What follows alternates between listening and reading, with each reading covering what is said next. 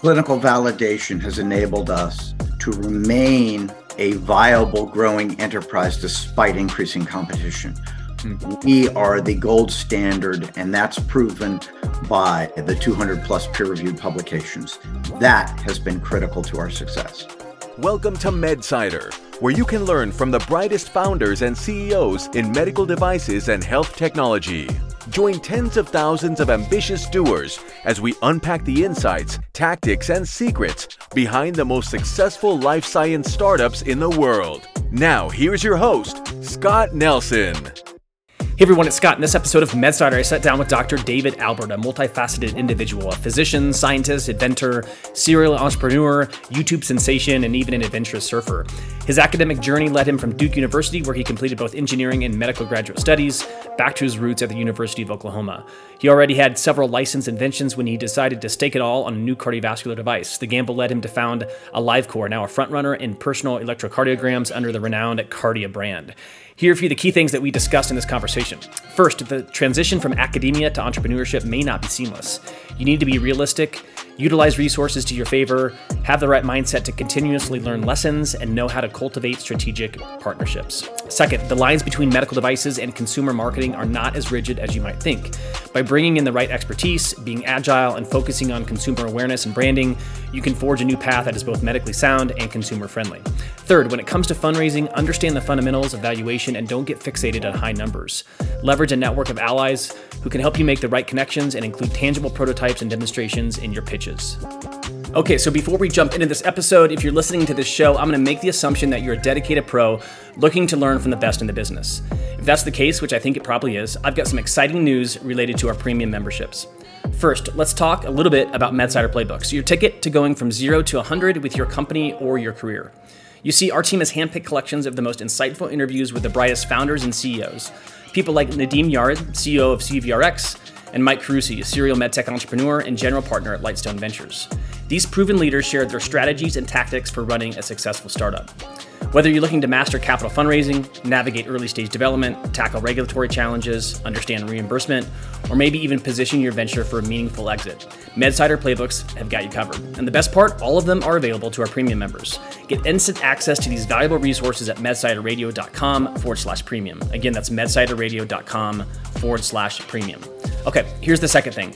I completely understand that fundraising can be one of the most daunting tasks for any startup, especially in today's environment. That's why we've created a meticulously curated database of investors right at your fingertips. Explore a wealth of VC funds, private equity firms, angel groups, and more, all eager to invest in medical device and health technology startups. Access to this database is a premium member exclusive, so don't miss out. But that's definitely not all.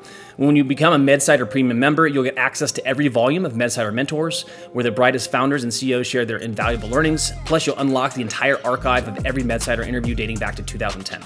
So if you're serious about advancing your career or your startup and want to tap into this treasure trove of knowledge, it's time to consider becoming a MedSider Premium member. Visit medsiderradio.com/premium to learn more. All right, without further ado, let's jump back into the interview.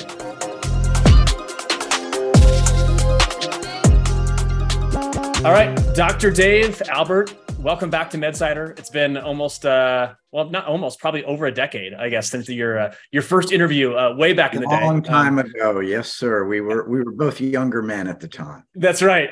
Yeah, and we were joking kind of before recording the interview. I definitely had less grays back then, so maybe my hair was a bit shorter too. So, but pleasure to have you back on the program, sir. Really looking forward to this conversation. I think it'll be a fun one. Hopefully, we'll learn a little bit too over about your journey over the past decade or so. But with that said, for those that aren't familiar with your professional journey leading up to kind of sort of founding AliveCor, give us kind of an elevator pitch for kind of your background. The elevator pitch was I went to medical school and engineering graduate school at Duke, and then I went back to the University of Oklahoma. I'm a native Oklahoman to do my training, and I had already licensed a couple of inventions even before I left school at Duke. And so I got there and I came up with a new idea. And that idea, nobody wanted to license it. And I went around to various cardiovascular companies at the time. And so I went to my wife, and we had a small child at the time. She's now a grown woman, and said, I think I'm going to drop out of my, medicine and start a company. And I knew nothing about starting companies. That was the dumbest idea I ever had. She thought I was pretty dumb too at the time, as did my folks. But my mentors at both Duke and at the University of Oklahoma, who were very prestigious now, unfortunately, both passed away, cardiologists, said, "Oh, let Dave, he can always come back. And, he's got a plan B. It's called MD." And so I haven't looked back. And that's, not quite 40 years ago, but 35 years ago, late 1980s. And it's been okay. I've started 4 companies and had quite an adventure. And AliveCor is obviously my latest adventure. And, today I get to have a lot of fun in that I get to be around patients and do a lot of clinical research, as well as try to push the boundaries of innovation. Yeah, absolutely. And you live in beautiful Santa Monica, right? And can enjoy a little surfing as well. As a matter of fact, I have a wetsuit hanging in the closet over here. I live on the beach in Santa Monica. It's not bad. Beats working. Yeah. And every day is a pretty nice day like today. It's gorgeous. Oh yeah. There's no doubt. I grew up in the Midwest, and we've been out on the West Coast for, the past 7 or 8 years now. It's been about 6 years in Orange County, and then recently moved to the Tahoe area. But would greatly miss the sunshine, right? If we were to move back to the Midwest at some point in the future. So I'm right there with you. That's super helpful overview. And let's talk a little bit more about AliveCor, or at least set the stage, right, for the rest of the conversation. Probably most people that are listening have some level of familiarity with AliveCor, but if you can kind of give us an overview of kind of the 3 different devices that you're commercializing now, that'd be helpful. Sure. Well, first of all, many people know us as Cardia. Because of our television ads that we've been running now for a number of years, we've developed a brand, and Cardia is the brand, while AliveCor is the company name. A lot of people know us as Cardia Mobile, and that stems from the original product we had, which back over a decade ago was a case that fit over a smartphone. And in 2011, smartphones weren't very prevalent. They were starting to gain traction. The iPhone was relatively new. Androids were new. And we had a case that turned your smartphone into a personal single lead ECG. Since that time, we've expanded our product line. Today, we have our Cardia Mobile, which is available in places like CVS and Walmart and Best Buy. And it's a single lead ECG that works with any smartphone via an app or any tablet. Then we have our Cardia Mobile 6L, which is a half the 12 lead ECG, the standard ECG you get in a doctor's office, and it fits in your pocket. And again, it works with any smartphone or tablet. And then the latest innovation is our Cardia Mobile card, which is literally the size of a credit card and is a single lead ECG that fits, like mine does, right into my wallet along with my credit cards, except you can't charge anything for it. Those are our 3 products. We continue to work on new innovations, and you will see new things coming from AliveCor, but we've also surrounded those hardware products with a series of services. So we have hundreds of thousands of people who subscribe to our services that provide them cardiologist overreads, advanced algorithmic determinations, reports. And so we've offered, we're not just a hardware vendor. We're a solution vendor, and we're a personal cardiovascular solution vendor. And we have partners. So one of our partners is a company called Omron. People would probably be very familiar with them if you go into a drugstore to buy a blood pressure cuff. Your doc says, "Hey, your blood pressure is a little high." Well, that's probably going to be an Omron. They're a large Japanese company, but multinational. And they're a partner of ours, an investor in ours. And we utilize some of their blood pressure cuffs, as well as they have integrated some of our ECG technology into a product called Omron Complete. It's available in retail and over the web. And then we have, a new partner, a little company called GE Healthcare that in January became a standalone entity away from what used to be the huge GE. It's been slowly contracting.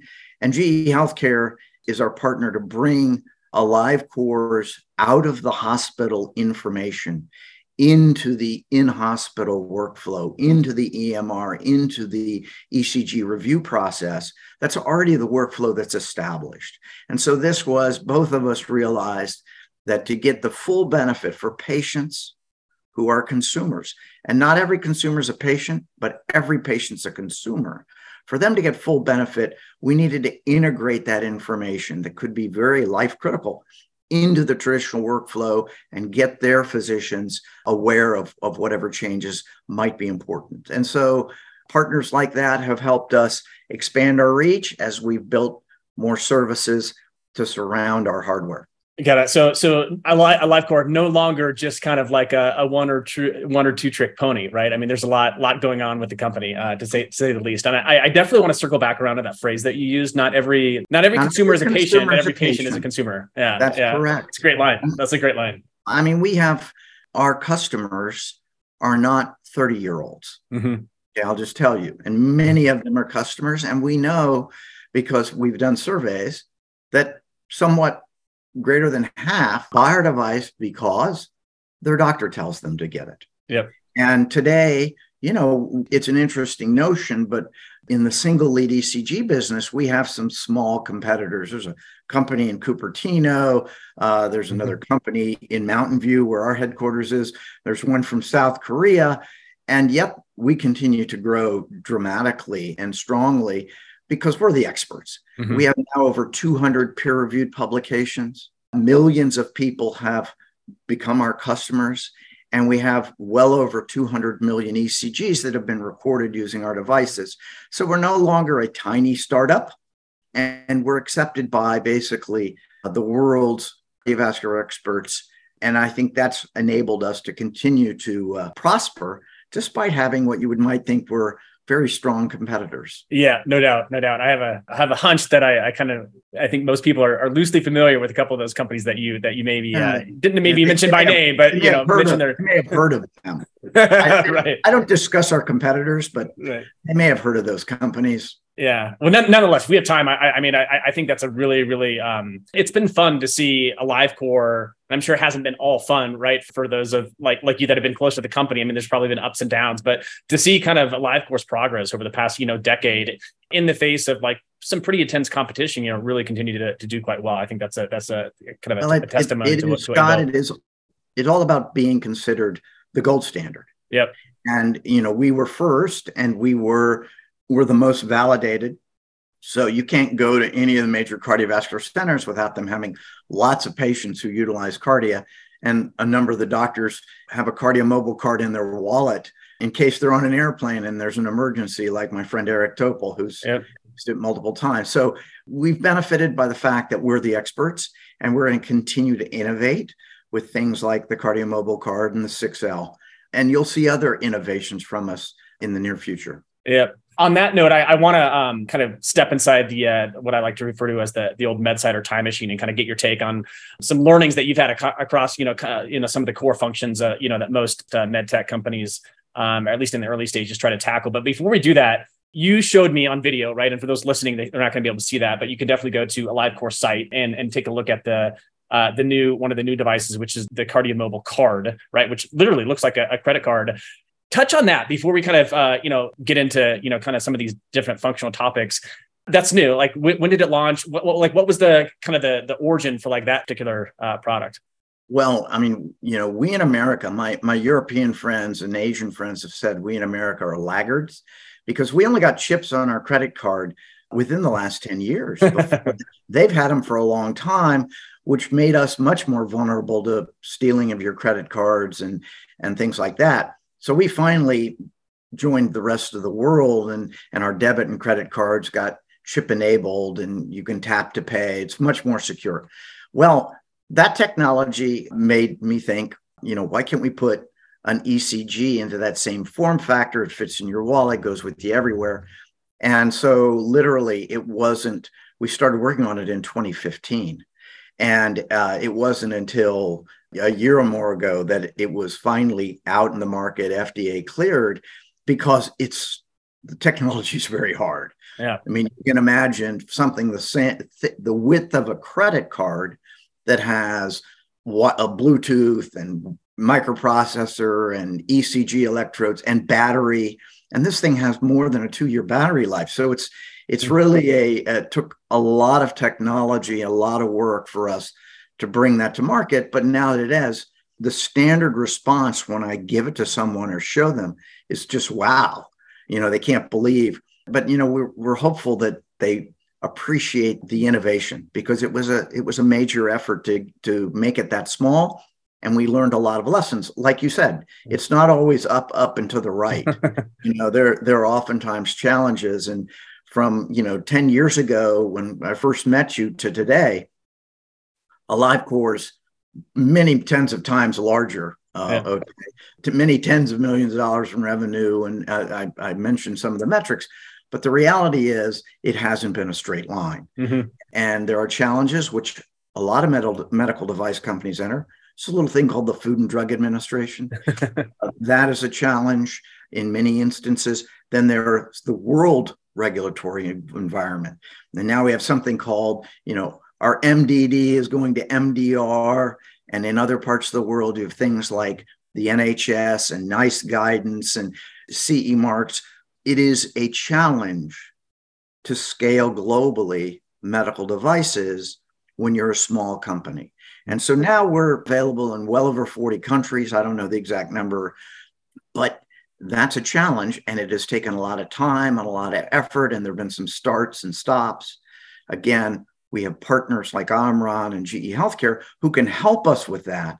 But a lot of the burden just still falls to us. And so we don't just face the FDA, we face the regulatory bodies from around the world and localizing, translating, making sure it fits with their practice of medicine. That's all a challenge, and one that stands for any medical device company that wants to go global. Yeah, no doubt. Well, let's talk about some of those challenges. But before we do, for everyone listening, definitely encourage you to go to AliveCor.com. So Alive, just as it's spelled, just as it sounds, and then Core, COR, AliveCor.com, and you can check out sort of the product line as well as the newest device, which is the KardioMobile Card, which literally looks like a credit card. Pretty cool. So we'll link to it in the full summary write up for this particular episode, but definitely encourage everyone to visit the site and check out the product. So with that said, let's transition to kind of some functional topics, and really love to get your take here, Dave. As you mentioned, you're kind of a prolific entrepreneur, started multiple companies, AliveCor being the latest. But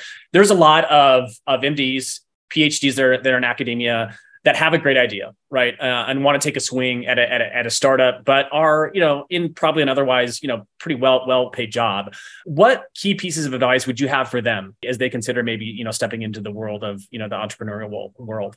Well, I can fall back on my personal experience of they have a plan B, and they can always go back to their previous job of being a physician, a scientist.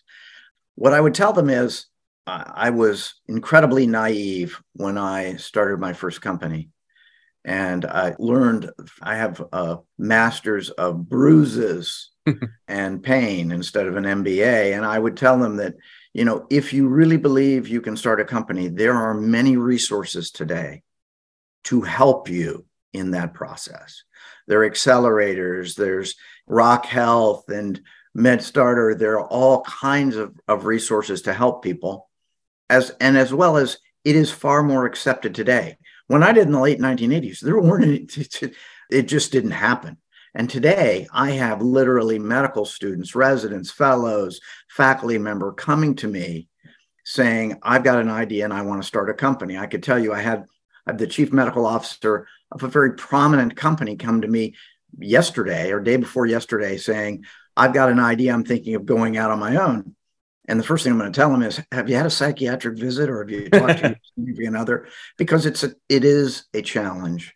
And there are many things that you're not usually prepared or trained for in being a physician or a physician scientist in academia. And so they need to have their eyes open, their ears open, and go seek advice and counsel. The other thing is, human resources, marketing, sales, regulatory, manufacturing.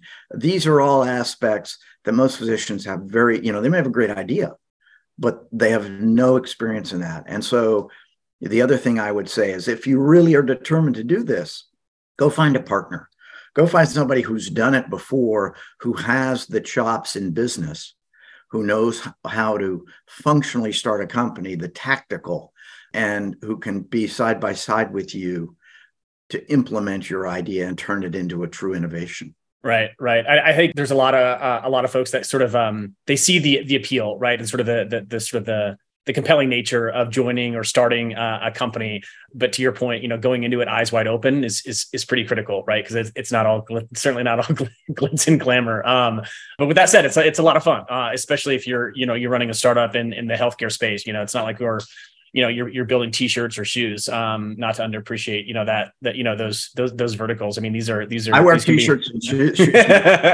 Right. Or sweat or, bodysuits, for those like you that surf, but yeah, it certainly can be rewarding, but it's interesting. Although it sounds relatively basic, I was listening to one of my favorite podcasts these days is My First Million. I'm not sure if you've heard of it, but it's a great kind of entrepreneurial podcast that's it's not healthcare specific per se, but they interviewed the manager of Conor McGregor, who's kind of been behind, kind of guy behind the scenes, throughout his kind of rise in the world of UFC, and they were talking specifically about the is it Proper 12, I think is the whiskey brand that he started. And they sold it for, I think, a reported 600+ million or so, something like that. But one of the comments he mentioned, he was like, look, I've got a team around me that's exceptional, right? From when it comes to business, but we had no idea how to start an alcohol brand. He's like, so one of the keys to that success story was bringing in an absolute black belt, right? That could take that sort of that idea, right, and actually build something around it. So to your point about like finding the right people that can fill in the gaps, really, really crucial. For it's absolutely critical in medical technology. You've got so many aspects that are, in medicine we don't usually deal with the FDA. We are given products that have been through that process, and going through that process is an education in and of itself. Right, no doubt. Let's transition a little bit to kind of your experiences, taking an idea, right? I think, a video on YouTube, back 10+ years ago, that went viral, right? Which is, I think some of the original sort of like idea behind AliveCor's products today. But you've seen, right, the story, throughout your career of kind of this idea on a napkin, right? And you taking it through, the initial kind of concepting into alpha, into beta, et cetera. And so, when you think about all of your experiences, are there, a couple of things that really have been, helpful, or maybe, a lot of key lessons learned, being capital efficient, right, in those early days, when you are, trying to turn your idea into something tangible? Well, you're absolutely right. Uh-huh. First of all, my experience is that you can talk to your blue in the face and you can have a golden tongue, but there are a lot of people who have no vision. Mm-hmm. So until you show them something physical, demonstrate it to them in reality, they won't get it. And so I had exactly that experience. I had made some prototypes over in Asia, and I was going to go to the Consumer Electronics Show. I had talked to people. This was literally a Thursday. I went into my office with one of my prototypes I had just gotten on my birthday, and I made an unscripted 4-minute video. And I was going to upload it to YouTube. My 9-year-old had taught me how to do that, literally, fact. And I just happened to click the box that said, send the link to my LinkedIn connections. And I had 300 or 400. They were my professional from when I was at GE Healthcare and throughout my professional career at the time. And by the way, I was old. I was 55 years old starting a company. I clicked that and I went home. And the next day was New Year's Eve. And I went on a date with my wife. And then suddenly, I got called and said, what did you do? I said, what do you mean, what did you do? In 48 hours, I had 300,000 views of that video. Oh. And people, all of a sudden, I had Good Morning America and Fox and Friends and all these people calling me to come to CES and I'd put my email address in this damn thing. I was not smart. And in this video, and people were bombarding me, and I was getting bombarded to come to CES. I had to get up at 3 a.m. because I had to be at the convention hall at 4 a.m, which was 7 a.m. on the East Coast for all these good, the TV shows all do from CES, the latest innovations. Mm-hmm. And that viral video, and I knew zero about, to me, a virus was something that you catch and makes you sick. And we've all learned a lot more about that in the last few years. That started the cascade that ultimately became AliveCor. And what it taught me was be opportunistic.